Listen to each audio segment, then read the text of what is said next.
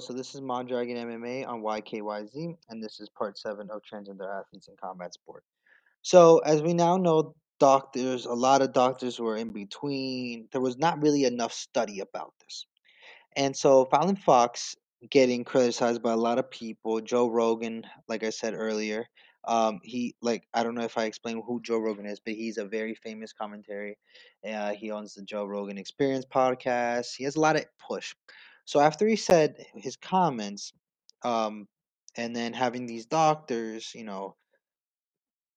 calling Fallon Fox, that's kind of messed up. Fallon Fox went on Bloody Elbow and went and said this. Has anyone ever watched the movie 42? Remember when commentary said Jackie Robinson had an unfair advantage because black people had larger heel bones than white man he was competing with? Are we repeating history yet with this bogus bone claims? Can we cope these bogus claims with Rogan's horrible language that was aimed at me from the video I posted out last week? I'm a transgender woman. I deserve equal treatment and respect to other types of women. I feel all of this is ridiculous, unnecessary, and horrible, mean spirited. So her statement in Bloody Elbow kind of, you know, was viewed as okay, that makes sense. They're different types of people. There are body shapes different. Nature does not spread gifts to everybody.